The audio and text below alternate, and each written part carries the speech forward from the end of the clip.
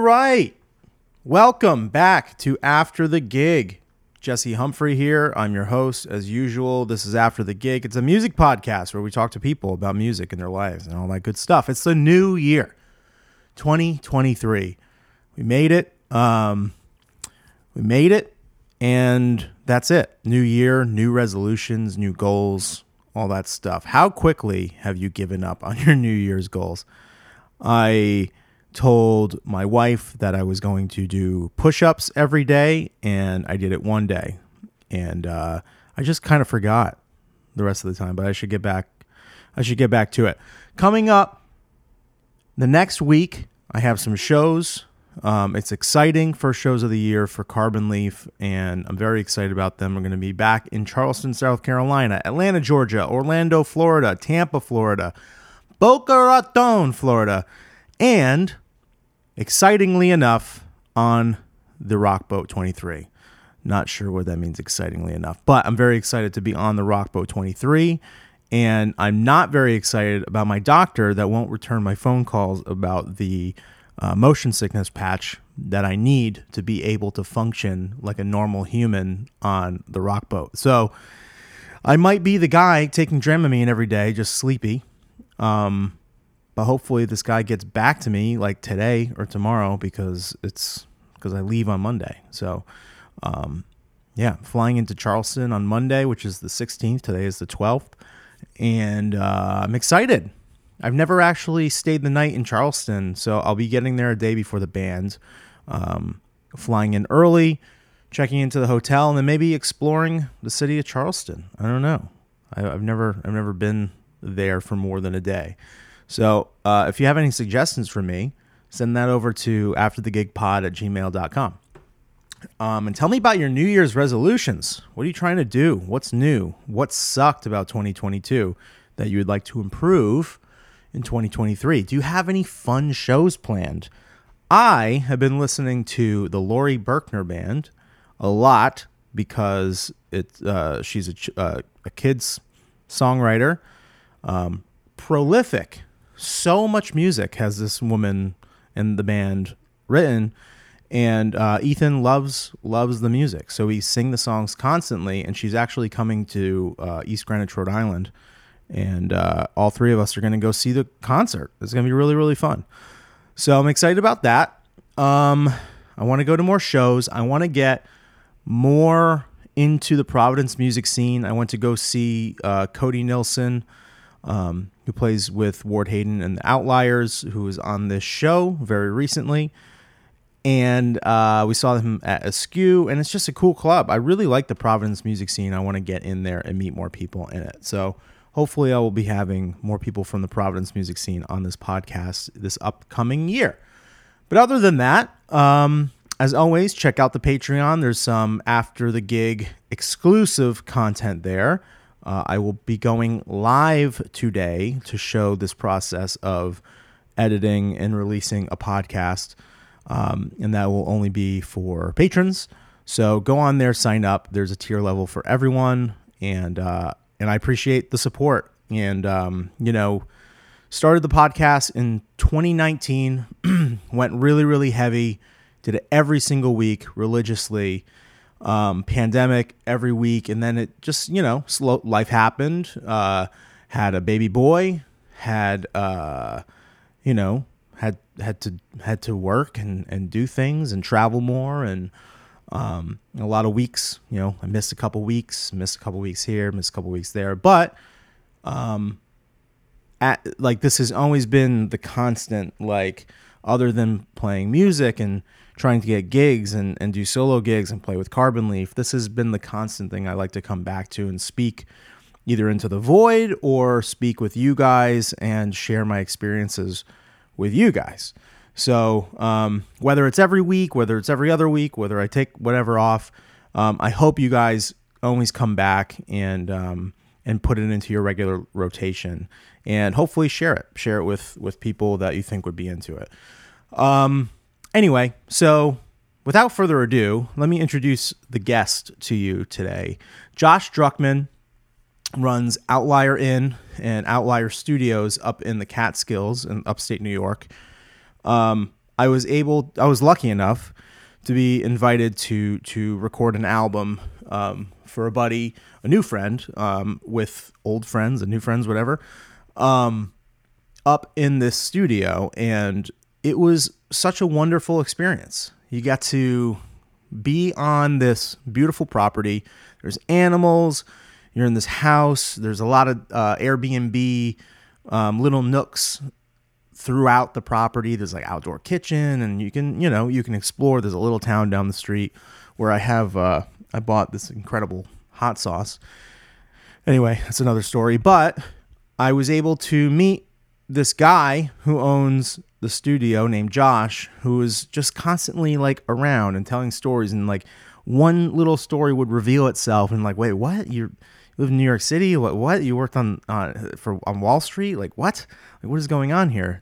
You're this crunchy guy that loves music and has animals, and there's a lot of layers to this person. And I just had to talk to him. So I asked him if he wanted to do the podcast, and he agreed. So here we are. It's episode, I think it's 106 maybe. I'm not really sure exactly, 105 or 106. Let me double check which number episode we are on. It's 106. So episode 106 with Josh Druckman. Please enjoy this conversation. And it was a really, really fun one. Enjoy.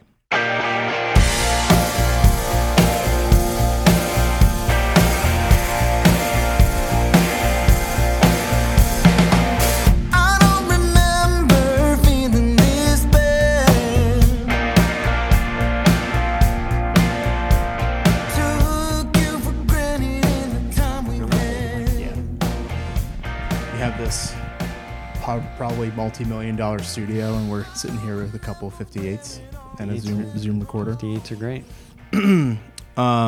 Talk a little bit. Checking the Shure SM58 microphone that is plugged in via some Canary fancy XLR cable into the Zoom recorder, which for some reason is not recording interleaved, but it's recording interleaved as opposed to split mono. I actually split. I switched to channels 3 and 4, so now I split it up. Amazing. Because I was afraid that I was only going to get. I'm not that Left savvy, side, you know what I mean? Right. I was just afraid. Right. Just stick to playing all of the instruments. Right. This is your house that you live in during with the winter months? We're in the main house here, and I live here in the winter months. I've lived here full time for the last 20 years, but starting about 15 years ago, I started renting the upstairs of this house, but keeping the downstairs to myself. Really? Yeah. How does that work out? This was originally a 2-family house that was converted into a single-family home by the previous owners. Oh. So when I used to rent out just the upstairs, I would recreate the 2-family vibe just with curtains. So I would close off the curtains in the living room, close off the curtains in the hallway, and then guests would enter through the front and just go directly upstairs. Right. And then they would have 3 bedrooms and the bathroom, and then they would use the outdoor kitchen for cooking. Okay. So it was only in like, spring, summer, fall kind of thing. And that still happens, or that doesn't happen because I now rent out the entire thing, right. Downstairs and upstairs, and I stay off-site in those months. Okay. But then in the wintertime, I'm back here. Got it. Off-site is just down the road, right? Off-site is a little cabin on a lake 15 minutes away. That's pretty nice. Yeah, it's pretty amazing. I started living there. I've owned it for over 10 years and had a plan to live there and come here for work every day. But between all of the animals and the Airbnb guests and the events and the recording studio, I just wasn't able to make it happen until last year. Mm-hmm. And last year I kind of reached my breaking point where if I hadn't have moved off-site, I don't think I could have continued to do what I'm doing. Right. Just for sanity's sake. I moved up here by myself, not knowing anyone, to just get away and hide from the world. Yeah. And 20 years later, I ended up kind of creating a place where the whole world is coming to me. Well, where'd you move from? We'll kind of start from there. Like, Sure. I was living in New York City. Okay. I went to school in the city, for college. So I moved to the city when I was 18 and was in college for 4 years, and then lived in the city 4 years after college working. The last year and a half, I opened up a recording studio in Midtown. And Where'd you go to college? I went to Columbia. Okay. I went to Columbia. Kind of For music, like, or just No. kind of like figuring it out. well, I was figuring it out, figuring myself out mainly. I grew up in South Florida, and I had a pretty sheltered childhood. So when I got to New York City at 18, I pretty much just freaked out. Whoa. Yeah. Yeah. And my whole existence revolved around music, but I had played guitar growing up, but I never felt like I could really indulge my interest in any kind of like a, quote unquote real way. Mm-hmm. So my experience of music was just Because of where you lived in Florida? That's where I lived,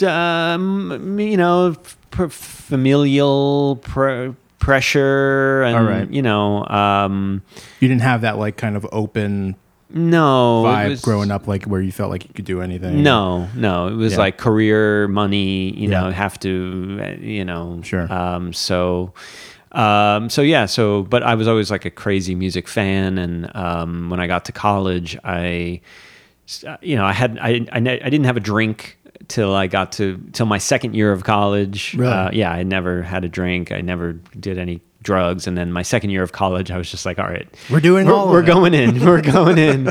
So I was the same way. I didn't drink at all in high school. I never, smoked weed or did anything. Wow, I was super straight laced. apparently it's pretty rare.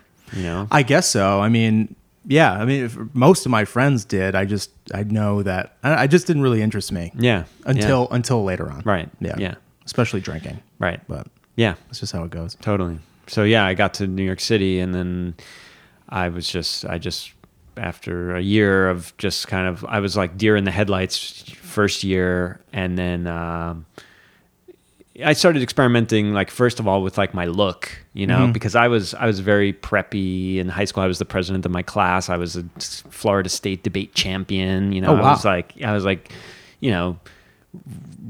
J. Crew, like the poster child. And then I got to the city, This and it is was J. Crew. Oh, nice. It's not too bad. That's pretty good. It's pretty good. I got to the city, and I was like, I went down to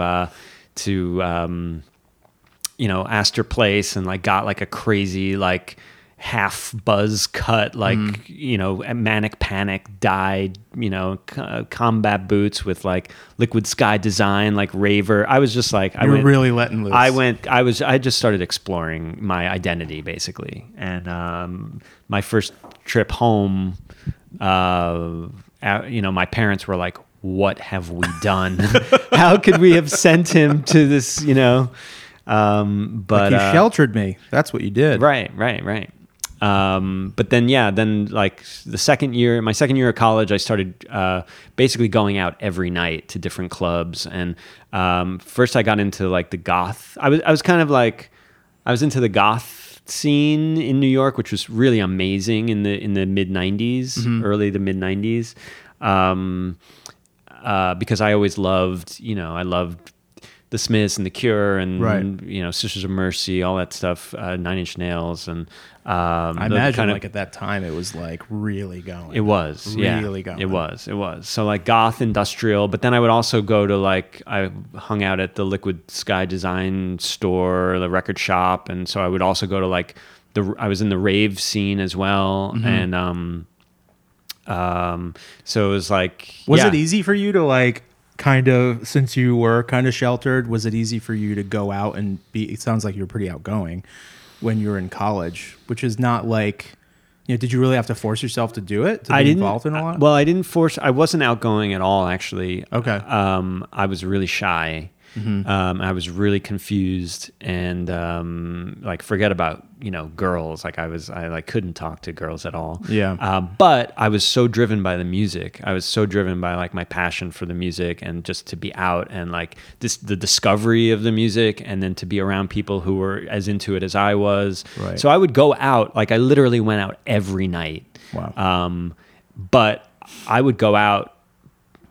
I had a few friends that I would go out with, more on like the rave side of things, but I went out a lot by myself. A lot. I would say most of the time I went out by myself, and I didn't talk to anyone all night. Interesting. So I would like be at the club, like hanging on the bar or in the corner or on the dance floor by myself. I just was really passionate about the music. Right. And it also, like, of course I was longing for more friends and more community, Right.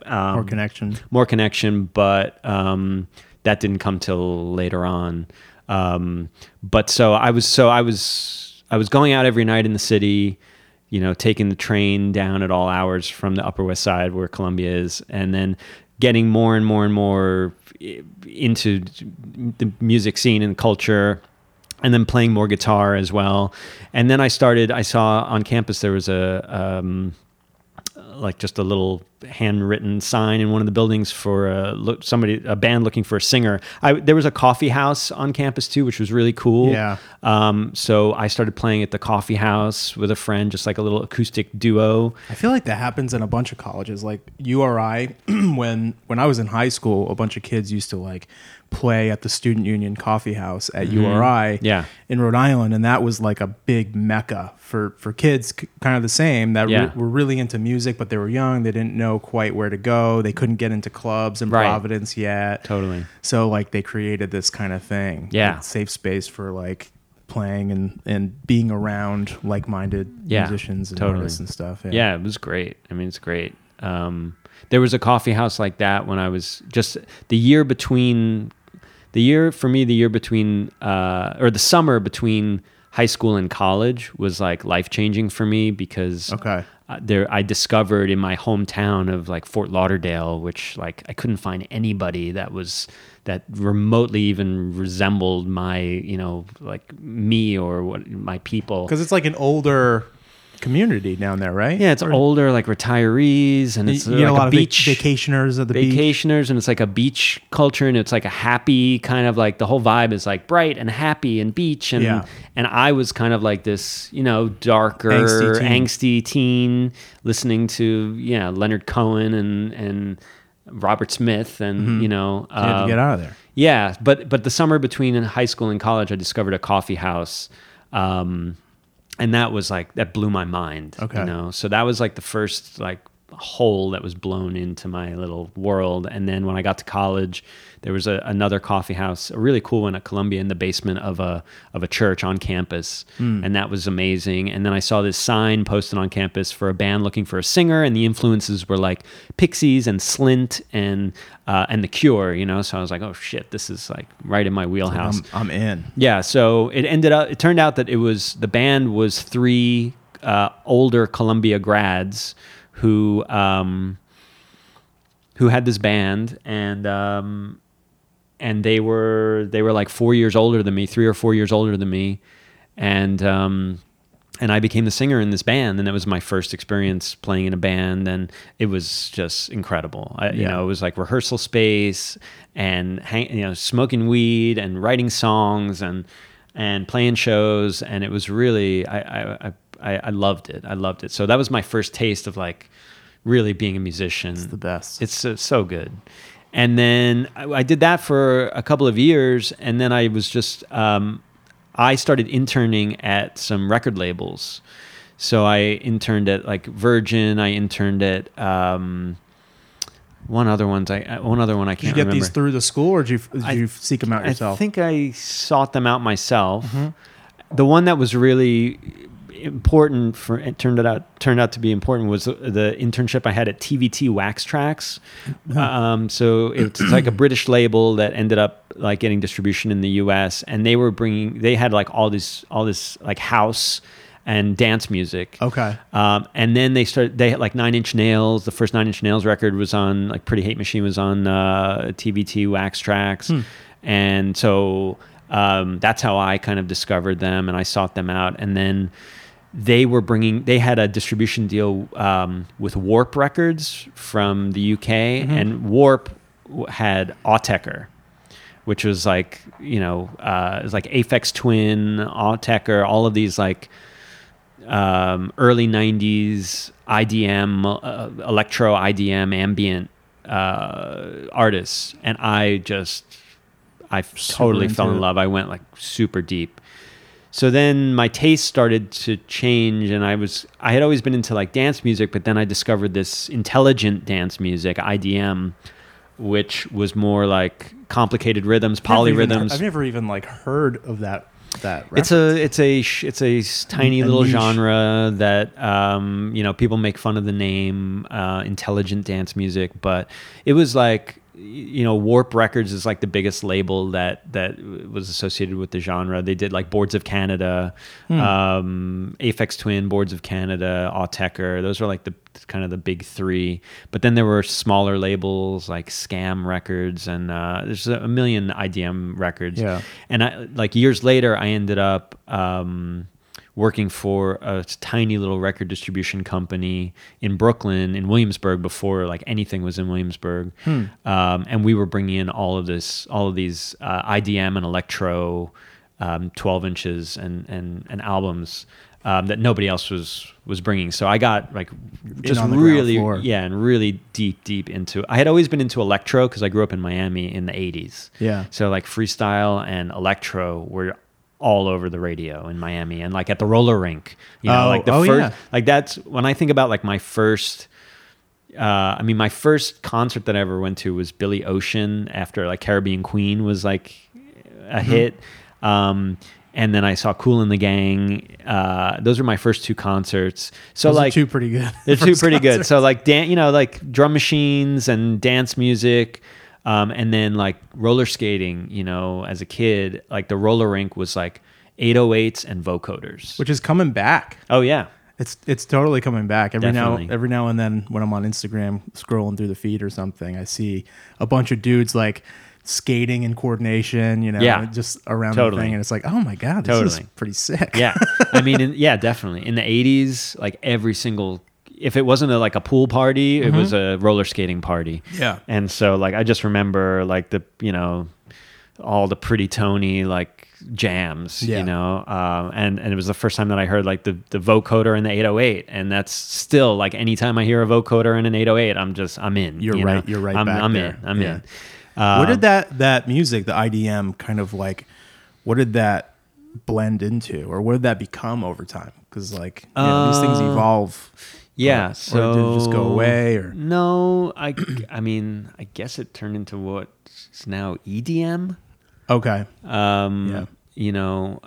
Like break beats. Gotcha. Also like drum and bass. There's like a little bit of in like the break beat, drum and bass. Have you ever heard of the band Nerve with Jojo Mayer?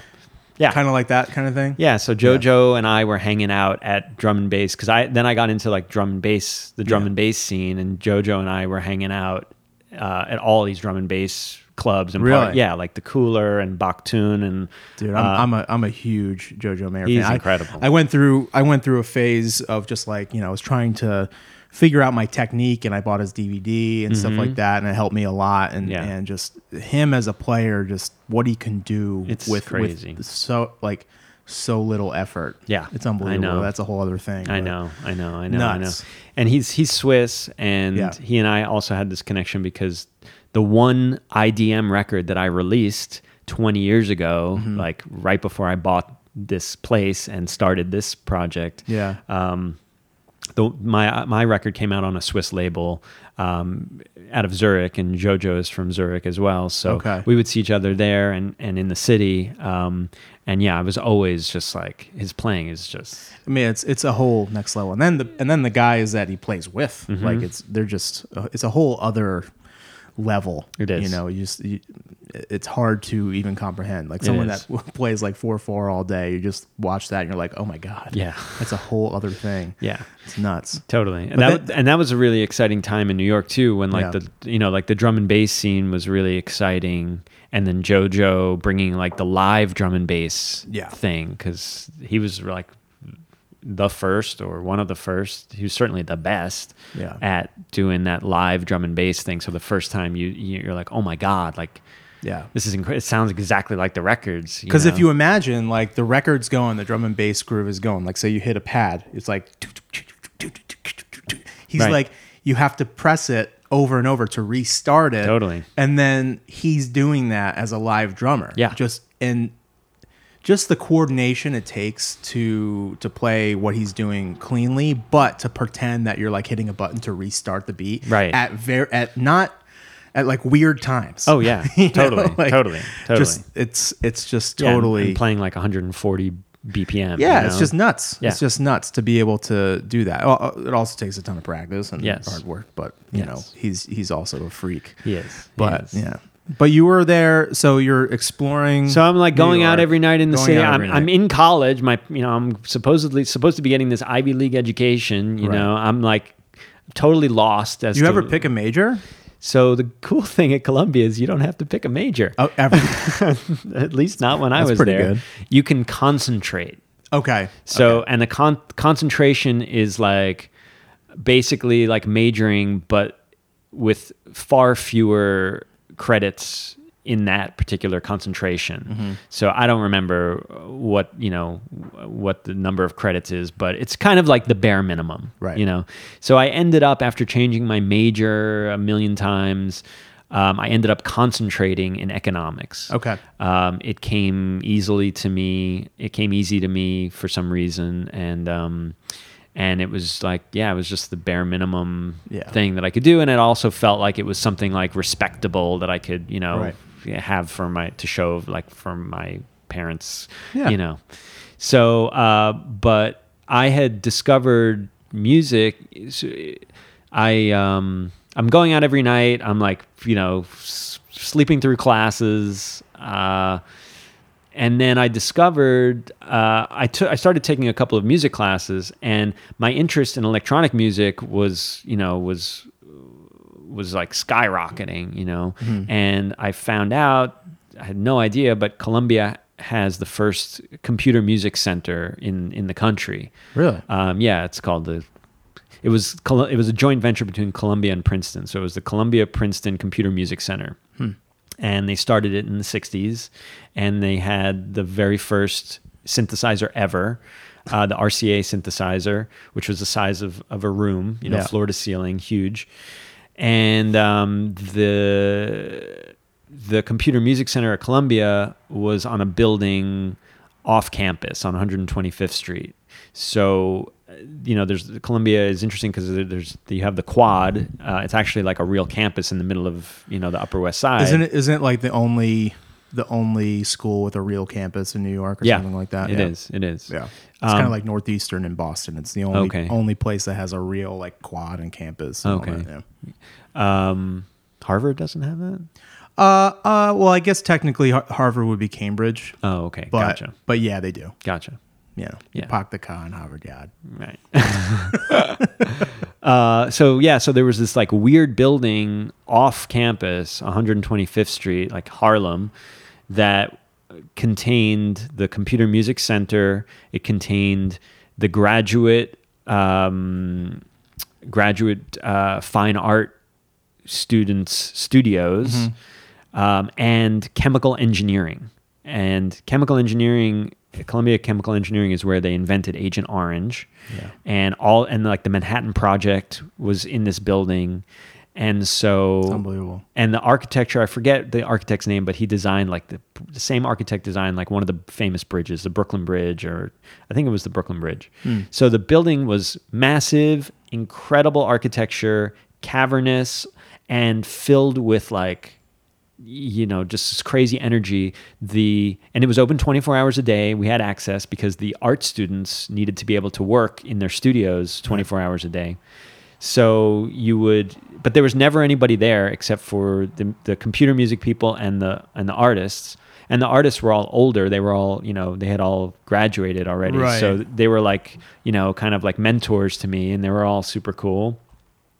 So we just hung out in this weird building. Chemical engineering, you never saw anybody. Sometimes the elevator would open on the second floor, and there was literally just like a locked door. When the elevator door opened, there was just a locked door in front of you. Nobody ever went in or out, but we would find in the basement, like half the power of Harlem would go through the basement of this building with these gigantic transformers. Oh my God. And there was like a chain link fence in the basement around the transformers, but like the lock was broken, the door was open. You could just like go in and just like electrocute yourself. Oh my God. There was like a river running through the basement. We would find discarded or unused rocket shells, like mortar shells. Yeah. It had like this amazing roof. So we ended up, I was like, I found my home there. Mm-hmm. So I took a couple of MIDI classes, got really into it, production, because the band that I was still singing in this band, and it was more of a rock band, and I was going out and listening to all this like dance music and electronic music. So I started to want to bring some of those elements into the band, right. And the band didn't want to hear about it at all. Yeah, you were going in another direction. I was going in another direction. So then I was trying to find other people to kind of go with me, and I couldn't. So then I said, well, why don't I'll just start to learn how to do it myself. Yeah. And this was in 95. Mm-hmm. So 94, 95. So it was just when the DAWs were like getting powerful enough that you could actually like have a whole studio in the computer. Yeah. And storage, like it was all, it was zip drives and jazz drives. But I remember like when the first jazz drive came out, it was like, you can get, a gigabyte for $100. It's so amazing. Like how quickly that whole thing has changed, It's and how insane. powerful, just this. Yeah. Sitting on the table. I know. Is more powerful than anything that you had then. It's Totally. crazy. It's nuts. Totally. So yeah, so I started like hanging out in this building, and we started throwing parties. I became friends with the older, graduates, artists. Their studios were amazing and really fun to hang out in. And then we started doing parties. We started throwing parties at in this building, which was called Prentice Hall. Yeah. And we started this series of parties called Knuckles, and it was art and it was music, and I barely graduated because of it. So I was like learning about production in the Computer Music Center. I was throwing parties in this weird building off campus. I was like interning at TVT Wax Tracks. I was going out every night. I started to buy records. I bought a pair of Technics 1200s. I learned how to DJ from this amazing Swiss DJ who came in and gave me like a 48-hour like beat matching boot camp. Crazy. And then I started DJing out, and but I somehow managed to graduate and needed a job. And one of the musicians from the Computer Music Center, who was a year older than me, he got a job working on Wall Street. And he recommended that I... Quite the pivot. Yeah. Well, he his name was Patrick, and he said...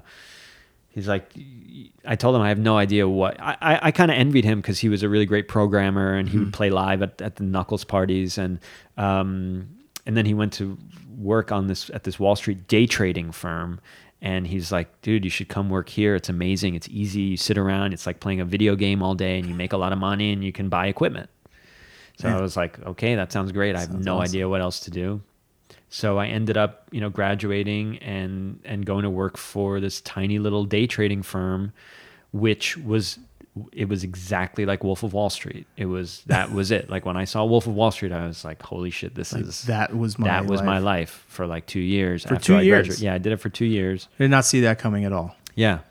And I hated it. I was so miserable, but I was able to, you would get like a draw. So you would make like a minimum. Right. And then you could make the guy, the top earner at the firm was making $7 million a month. A month. What? Yes. It was right when high-speed internet, when like the first Just trades, like taking in people's trades? No, it was not. It was the client was the company. There were no like individual clients. It was like you were trading for the firm. So the firm, like I got there, they trained me for 2 weeks, and then they gave me $250,000, and they said, just based on our training, buy and sell. So you have to turn that $250. You take that money, you go, Yep. and then you try to build it. Exactly. And you get a draw. So every week you get your minimum. And if you make more than your minimum, then you get to keep that. And if not, then you basically have to pay your minimum. Like whatever you make, you pay back your draw with, and then you keep whatever's. So say you make nothing, that comes out of the 250. It comes out of the 250, but still every week you're getting a paycheck. Right. And then eventually you're supposed to pay that all back, but I didn't get to that point. I was there for 2 years, and I broke even like almost to the penny. Yeah. Because I really didn't care. Right. I was just like, I was in there for me, the draw that I was getting was plenty. It was a means to an end. Yeah, it was plenty. It was like I was able to buy equipment. I was able to go out. I was able to get a little apartment in the West Village, which was amazing. That's great. And but it was crazy. It was like it was a testosterone nightmare. Oh my God, I can't even imagine. Yeah, can't even imagine. Do you need to hit pause here? Do you need to do your thing? Yeah, we can. Let's do that. Yeah, let's do that. The guy the head of the company, rented a whole suite on the top floor of the Plaza Hotel in the city. And I walked in there. I mean, the whole thing just like turned me off from the beginning, but he was sitting behind this huge desk, and my friend told me, like, whatever you do, whatever he asks, no matter what it is, like, what's your name? Mm-hmm. The answer is always money. Money, money, money, money, money. He's like, what? Yeah. He's like, he wanted you to actually say all the this word guy money? wants to hear is that all you care about is making money, eating, sleeping, breathing, shitting money. That's all you care about. So that's what I did. I got the job. It was miserable. I did it for 2 years. I didn't make anything, but I made enough money to start buying equipment. So I started to amass like a little home studio. And then after 2 years, I quit. There's like a couple things happened. I quit. My dad died, which was like a huge thing in my life.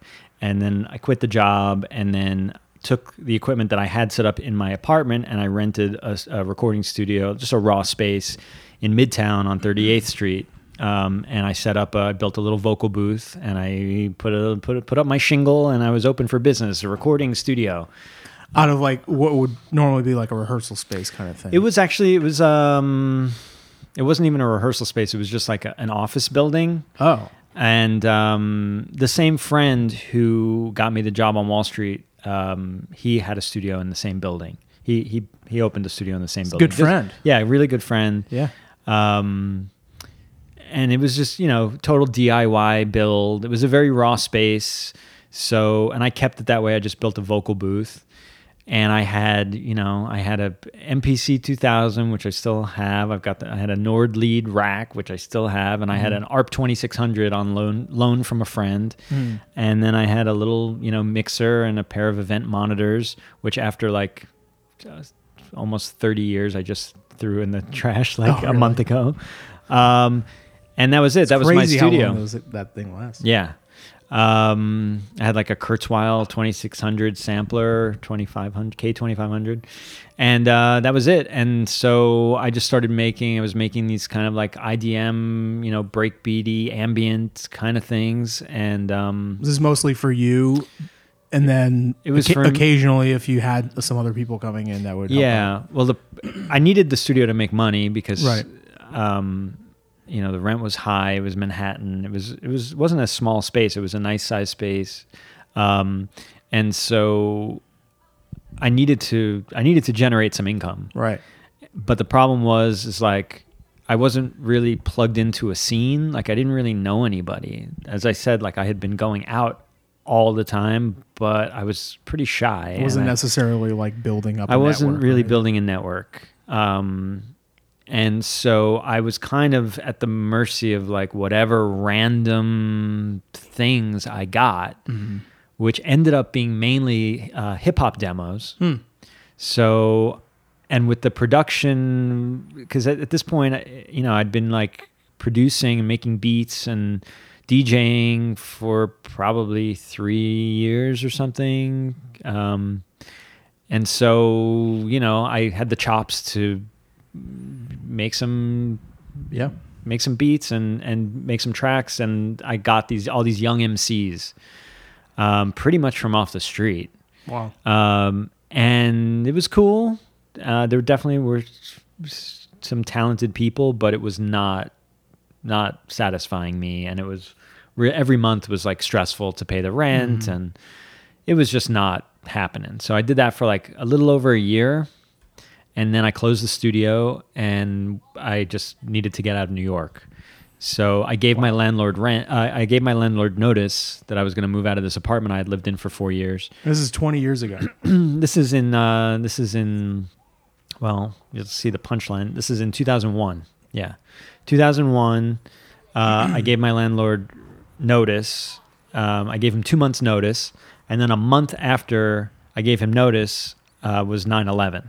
Fuck. Yeah. So, and I was in the West Village. So I watched the towers collapse from my rooftop. Oh my God. And then I was right on Hudson Street, which was one of the main avenues for people to get out. So, it was just like a sea of people all day, and like the dust and the smell and the it was just crazy. And I was in the city for a month, the first month after September 11th, and then I left. And that was, it seemed to me like it was a really good moment to step out. Wow.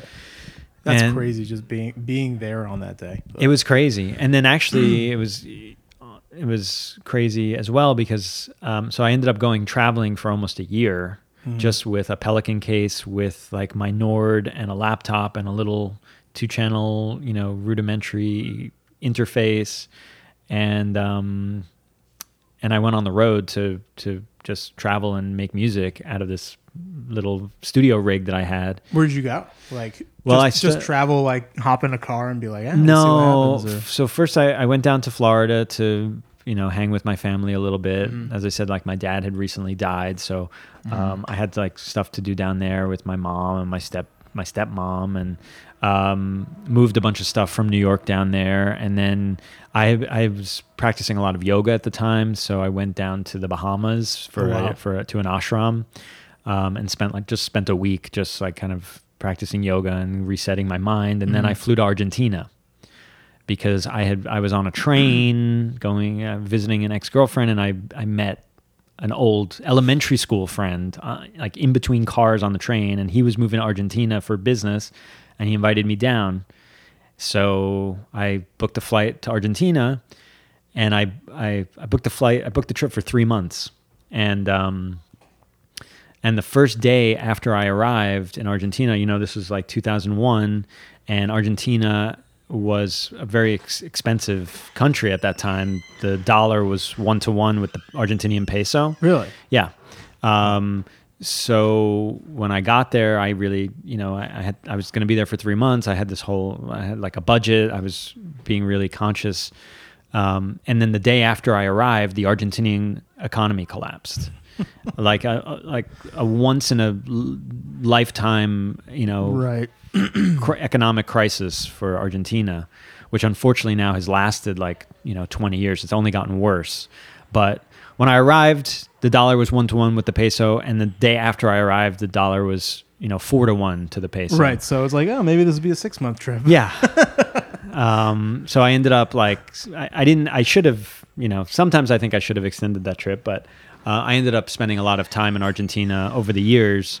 But anyway, I was down there during like an insane moment in in history of Argentina. Wasn't like the U.S. involved in that, like the whole collapse, and wasn't like some kind of coup or something? Am I getting that wrong? Not in this case. No. Okay, I'm getting that wrong. Yeah, but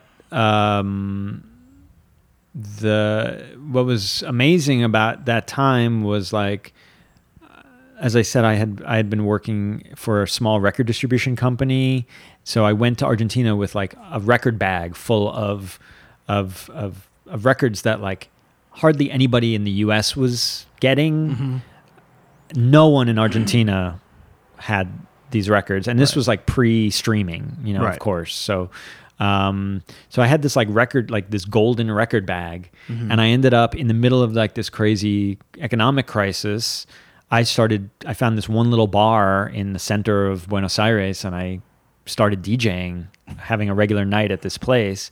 And it was a place where like all these artists and musicians could hang and like get a little bit of a break from the insanity. And know? you were playing stuff that And I was playing they stuff had that no was like access blowing to, everybody's minds, Wow. you know?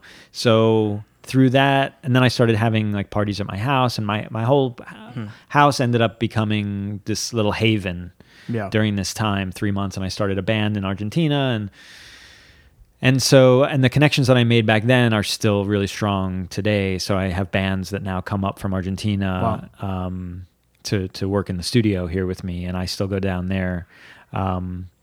Before I had the farm and had all of the animal responsibilities, I would shut this place down in the wintertime and just go back down to Argentina for a couple of months at a time. But then once I got the farm and the business started to really, grow, I couldn't do that anymore. So I just went down to Argentina for the first time in 12 years this past winter. Wow. And now, when I was down there, the dollar was 4-1 to the peso. Now it's 200 to 1. Holy shit. Yeah. Yeah, it's really sad. Yikes. It's really bad.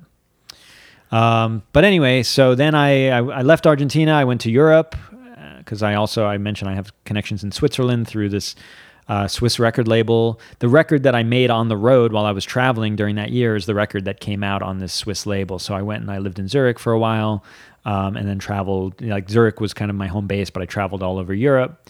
And then I came back to the States, and my plan was to go home and spend a few months with my family. After a few days, I was already like itching to get out. And my grandmother, the reason that I live and work here, where I do in Sullivan County in the Catskills, New York, is because my grandparents, my grandfather was born in this county, and he and my grandmother owned a summer camp for kids from like, I don't know, something like 65 to 77. I was going to say there had to be some kind of like connection to this area for like, I was just trying to figure out like how did this happen here? Yeah. You know? Yeah. So my grandfather was born about, 30 minutes from here. His family operated a little farm and bungalow colony back in the day. And then, but they were all from Brooklyn. My whole family is just like, Brooklyn Jews. Yeah. And this area was always like a very popular vacation spot, for like secular Jews, from Brooklyn. And then, he and my grandmother bought a summer camp in the 60s in Parksville.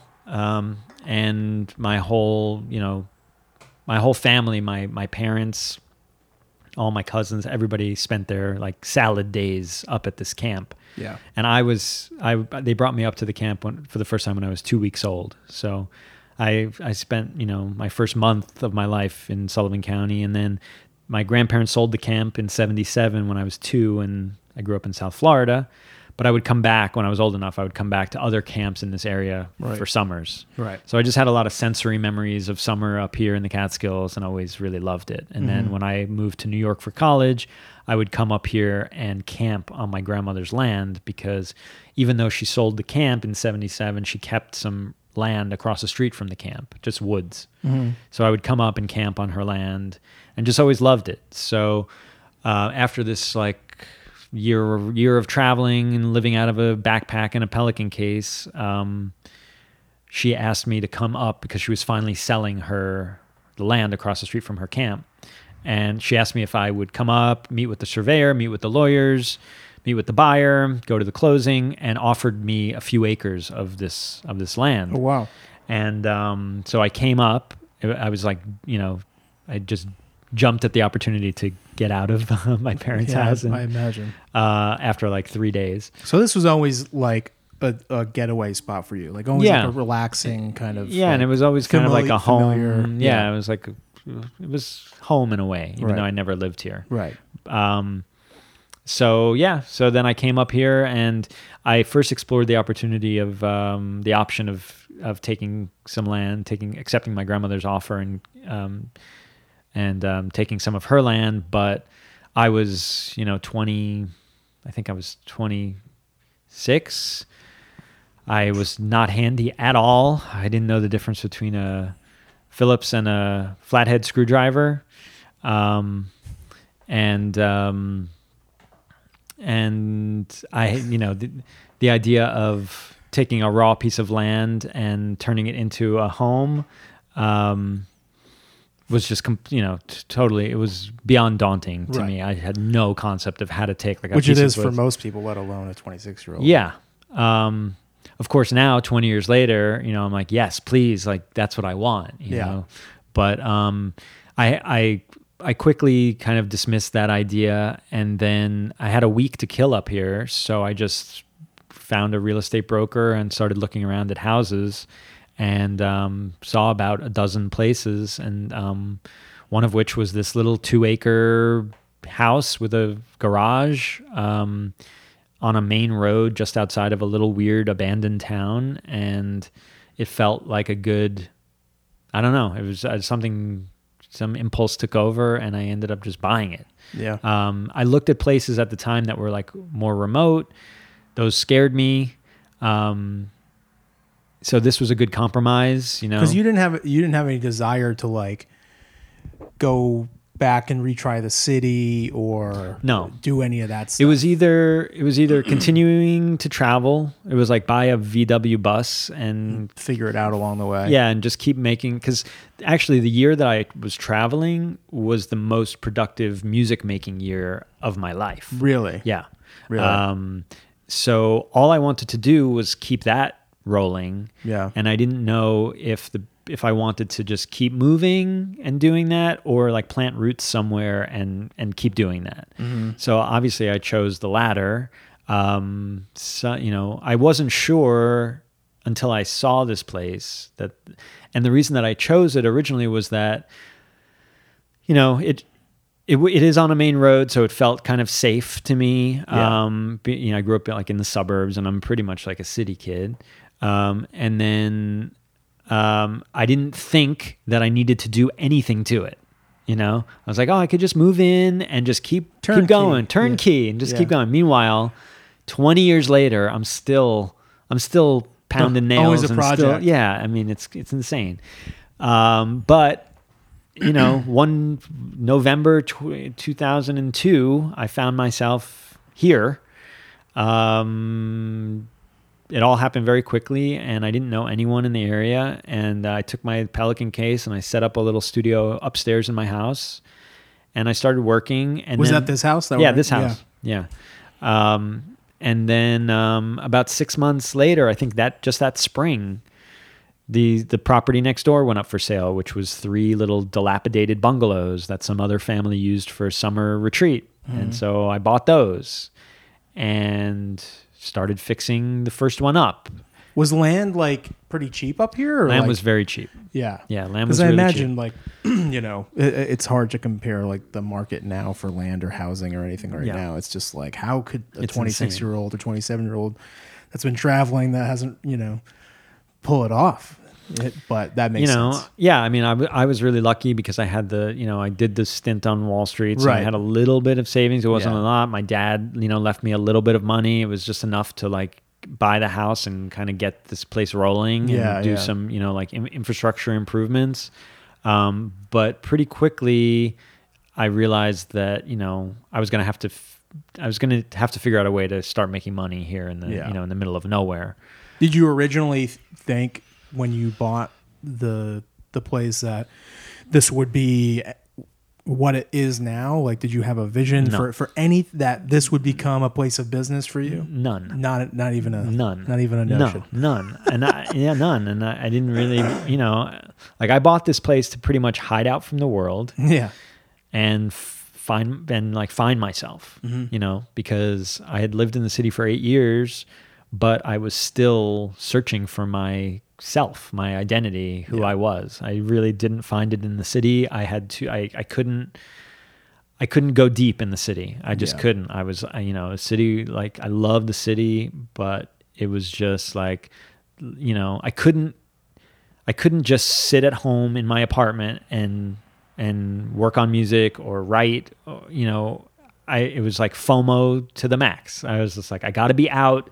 I just had to always be out, Yeah. Yeah. and I wasn't even, I wasn't like, as I said, like I had started, like drinking and doing drugs or whatever, but it was all like, fortunately, moderation, Right. It was just like music and just like, yeah, just searching for myself, searching for my crew, searching for the coolest, latest new music thing. I didn't feel like I could build anything internal in the city. So Right.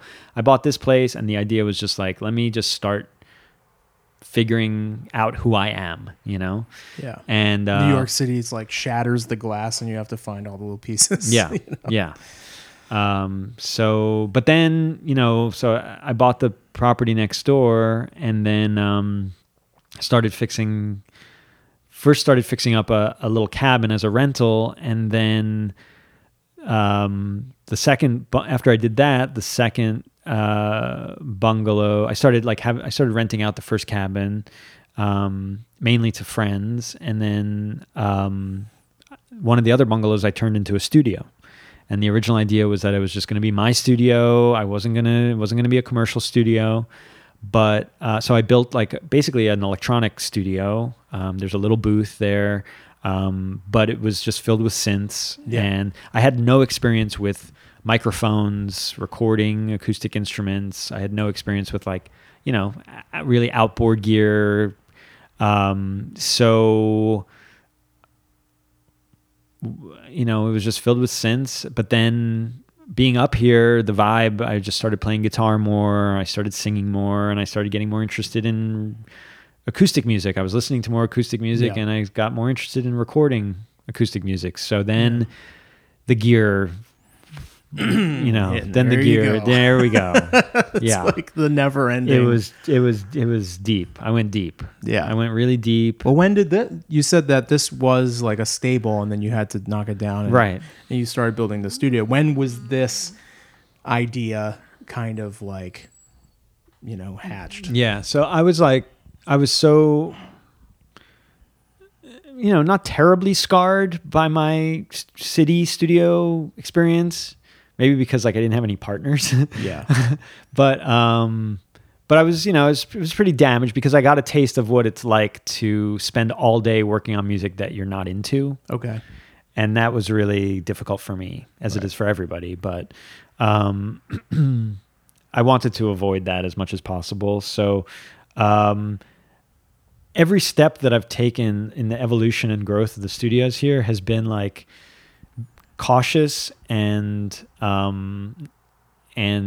not without like a lot of basically proof that the next step is warranted and necessary and is going to work. Which I think is smart. A lot of people just drop everything. I'm going to jump in head first. Well, of course, when I finally, after 14 years of living here and starting with this small electronic studio that then I filled floor to ceiling with outboard gear and started having bands coming up and recording whole records live, in this tiny little room, to then expanding to like a hybrid setup where that was the control room, but then the back of the garage, which was the old horse stable, became the live room. Yeah. And having bands, because that was at the time where like right at the time where multi-track, like bands realized like, okay, this multi-tracking shit is cool, where we can like have a studio in our bedroom and like make a whole record one thing at a time. Right. But like actually the records are not getting finished because it takes forever and there's no vibe and it's not fun. Right. We want to like together. We want to play together in a room Yeah. and like, oh shit, all the, most of the studios in New York City where you used to be able to do that have now closed. So fortunately I had this space, and I was really frustrated as an engineer too. I'm like, I want to don't want to work on a record for 6 months, Right. you know, so let's get the shit done, like 6 days, you know? Yeah. And so luckily I had this space in the back of the garage, which was originally a horse stable. And when I moved in, there was a horse there for like 6 months that the previous owners left. But then when the horse left, I said, I'm never going to have animals here. So I demoed the stable, turned it into a wood shop that I used to like build a bunch of the places here. And then after about 7 years in the small studio of like, you know, getting more into the acoustic recording and having bands come up and just seeing that like, oh, wow, like this is cool. Like actually bands like coming upstate and There's a desire for there's this, a need. And actually there's like a little bit of a track record that like cool records are actually coming out of this little weird studio. Like, and now like the bands and I want to have a more space. So let's make a live room. And then I did 6 years of a hybrid setup where the control room stayed where it was, and then the live room was in the back of the garage.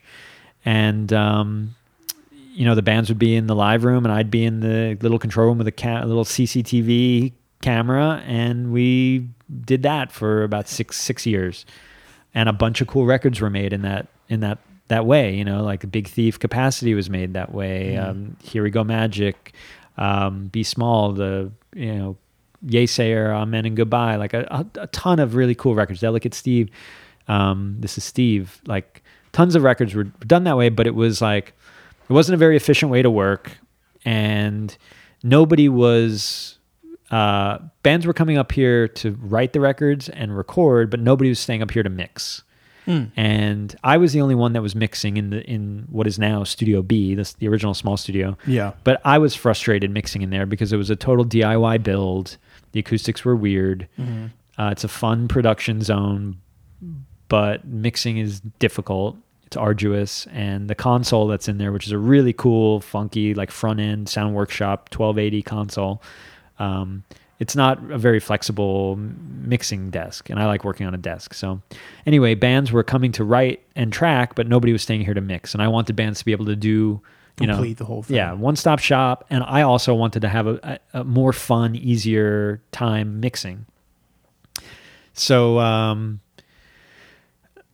the last record that was made in the first incarnation of the studio, which was just the small studio before the live room, was Luke Temple's Good Mood Fool. And that record, which is an amazing record, I highly recommend it, was mixed down in the city in Brooklyn at Strange Weather by Daniel Schlett. And Luke invited me down. I ended up producing the record, and Luke invited me down to attend the mix session.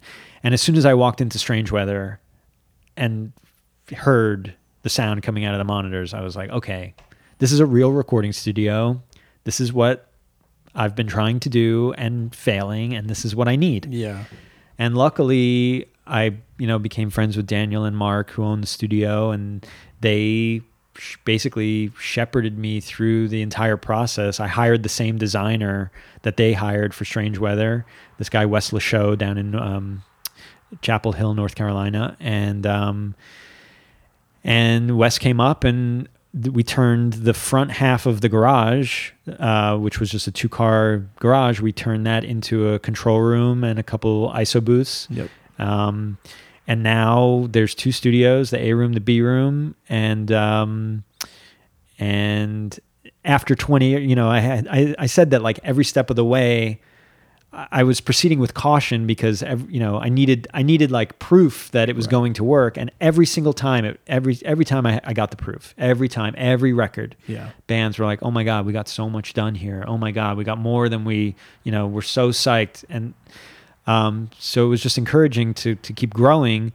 And then of course, when I was finished 6 years ago with the new studio, my first thought was like, oh fuck, like I should have done this right from the beginning. I should have just jumped right in and gotten this thing, Yeah, well, I can't imagine that would have been, easy to do. No, it would have been very difficult to do, because it's a lot. It's a lot. It's a lot. It's a big. It's like buying a Ferrari for your first car. It's Yeah. like it's not something that's easy to do. Right, You know? right. But yeah, and then in the meantime, so now there's 2 studios: the A room, the B room. The A room is Wes Lashow designed control room with a big 72 channel Neve VR console and big ATC soffit mounted monitors and a ton of outboard, and then big live room and 5 ISO booths and machine room, and then the other studio went back because most of the gear ended up going into the A room. So then the B room ended up going back to what it originally was, which was more of a production room, synth room, electronic studio. And now the 2 studios are really complementary. Like I get the bigger budget like bands work in the A room, and then the smaller budget like single producer electronic. They're tracking drums in there. They are tracking drums in there, yeah. So that's pretty cool. Yeah, it's great. Yeah. It's great. I have love to that. check. I haven't seen it. I need to check it out. Definitely. It's great. It's a great vibey production room. And once I finished the A room came out so well that then I had to go back to the B room and like completely redo that because it just looked like they were not looked like leftovers. Yeah, it was like leftovers after like 2 months. Yeah. It was bad. So now the 2 rooms are really complementary, and the bigger budget bands are renting both studios at the same time and working simultaneously because the computers are networked. There's tie lines, so it's easy to fly stuff back and forth.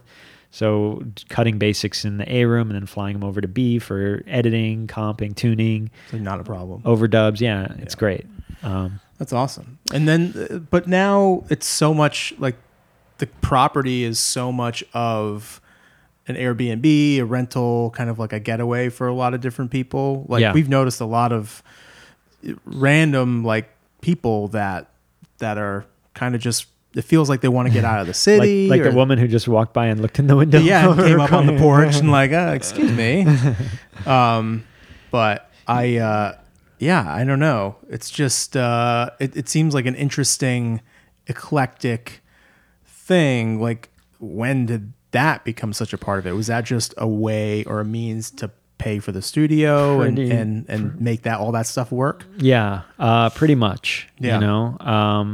The studio, it doesn't help that up until a couple of years ago, I was still like investing heavily in the studio, paying off the build and still buying equipment. Now that has tapered off, now the studio is starting to get its sea legs and the studio's been paying for itself. But certainly I couldn't have even built the studio without the rental business. Right. And the rental business is something that, I'm really lucky because, most studio owners don't have that luxury. Oh yeah. It's like sink or swim half from the studio. Right. And honestly, if I had to like sink or swim just from the studio, I don't know if I could do it, Yeah, well, because it's not always feasible for, there can't be that many bands that can come up and afford to do that kind of like retreat recording style thing. Yeah. And you're serving a lot of New York City. So if they don't, that's a difficult thing to do. It is. So I imagine that there's always people here on the weekend, like people coming in here or during the week. Yeah. So that's great. Yeah. Imagine it's a pain in the ass a lot of times, but it's a much appreciated pain in the ass. Yeah. I would say consistency is the thing. It's like I can count on the rentals for consistent income where the studio is inconsistent. It ebbs and flows. And yeah, you're right. It's like my studio is a destination studio. Right. Fortunately, over the last 10 years, the local music scene has grown to the point where like I can fill time with locals, like on That's more cool. of like an hourly basis, but at of course like a discounted rate. Yeah. But most of my bookings are day rate bookings, and most of the bands are coming from out of town, and it takes a lot of planning to come here. It's scheduling. It's not like I rarely get last minute bookings like I did in the city. Like, hey, we need, you have time tomorrow, or like, is the studio available later today or whatever? Like, I don't get that. It's like a month in advance, a couple months in advance of like, let's sync up our schedules. The band, most of the bands have day jobs and other gigs, and like it takes some planning to come here. Yeah, it's a lot of work. Yeah. So the rental thing has been great because it's been able to keep me afloat while the studio the cachet of the studio has grown. Yeah. Now the studio definitely has like, it's got its reputation, it's got its like, it's the discography, the cachet has definitely grown. It's by no means on autopilot, right. It's still like a total hustle, but I have a great manager who reps the studio and pitches it to bands and artists, and it just continues to grow, which is great. That's but awesome. In the meantime, I have like a little bit of a peace of mind because I know that the rental thing is kind of at this point is it's rolling, Yeah, it's backing up.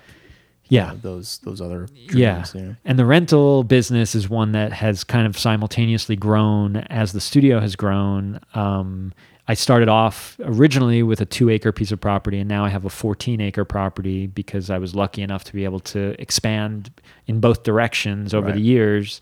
And you got to get that guy behind you. Oh my God! Got to get that guy behind you. That would be nice. Man. That would be nice. We're gonna start a GoFundMe. No, we're not. But who is that guy? Oh, he's a very nice gentleman. I'm sure.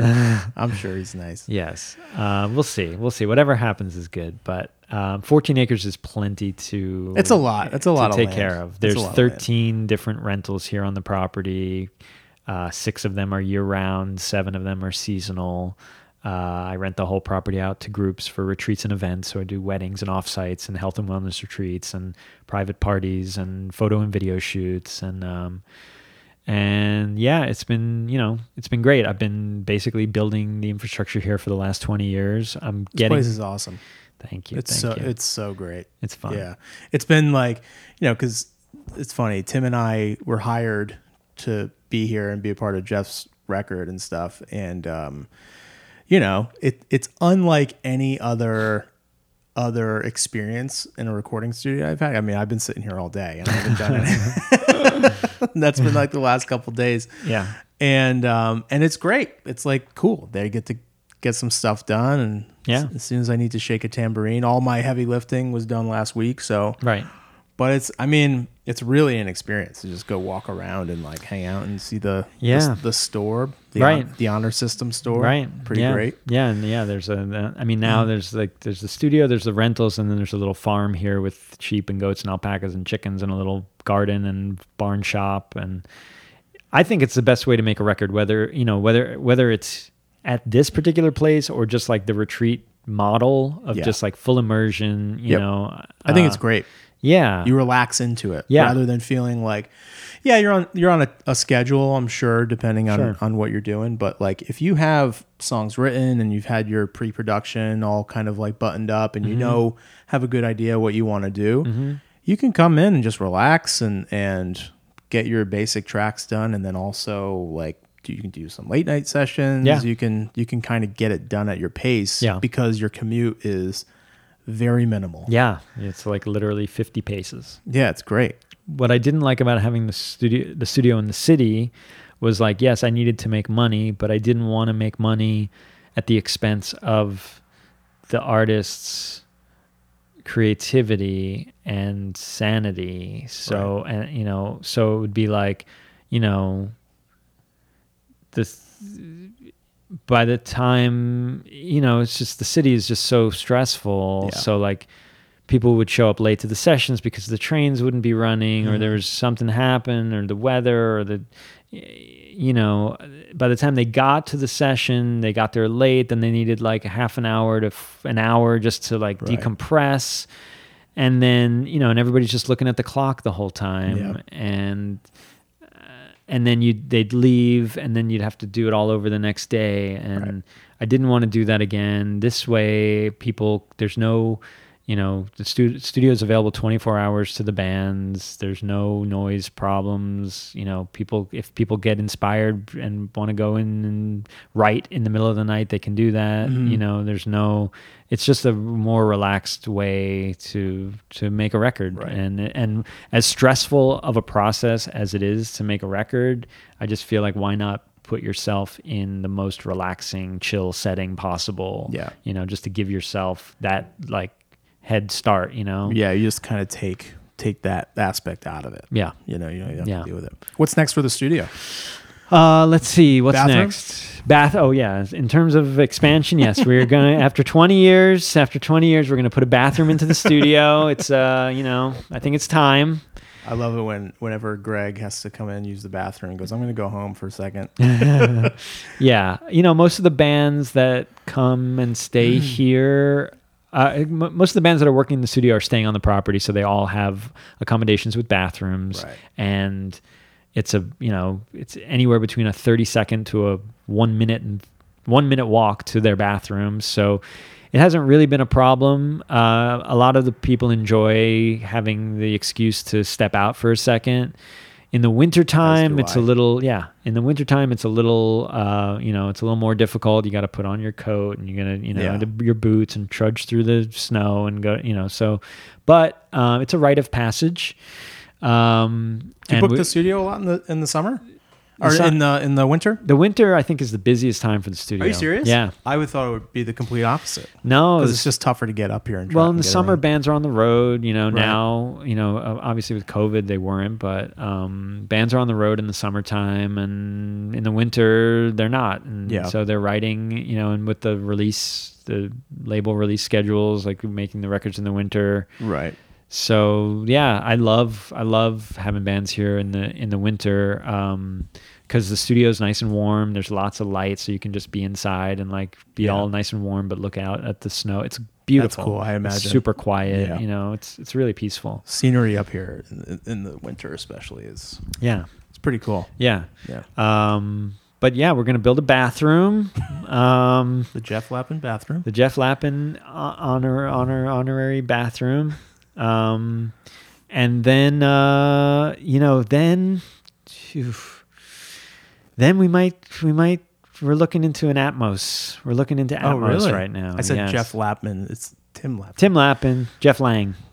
It's only been 2 weeks, so. Tim Lappin honorary arch, and then, yes, the Jeff Lang bathroom. Right. But yeah, I'm thinking about Atmos. It seems to be the future, and there's a demand for it. It's kind of the last thing that I want to do, because I really am tired of building projects, and it's going to be a retrofit to my beautiful studio. But it seems like that might be... How does that work? Well, immersive audio, it's like all the for film, and all labels are remixing all their classic. Basically their whole catalogs are getting remixed for Atmos, right. And new records. New labels are asking for Atmos mixes for new records, for all the the Apple. The headphones, the sound bars, the immersive audio. Right.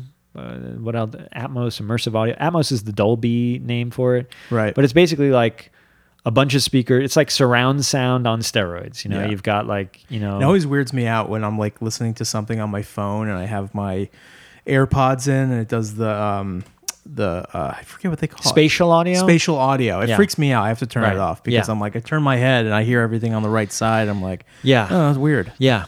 Right. But I imagine in the right scenario, it's pretty cool. I've never experienced it. I've yet to experience it. I'm going down on Saturday. I need to let the guys know that on Saturday, 7:30 a.m., I'm going to be leaving here to drive to the city for a workshop, like a seminar on immersive audio and Atmos at the power station. Oh, Berkeley Power Station. Yeah, Berkeley Power Station with Bob Clearmountain. I'm really glad Berkeley bought it. Oh, yeah.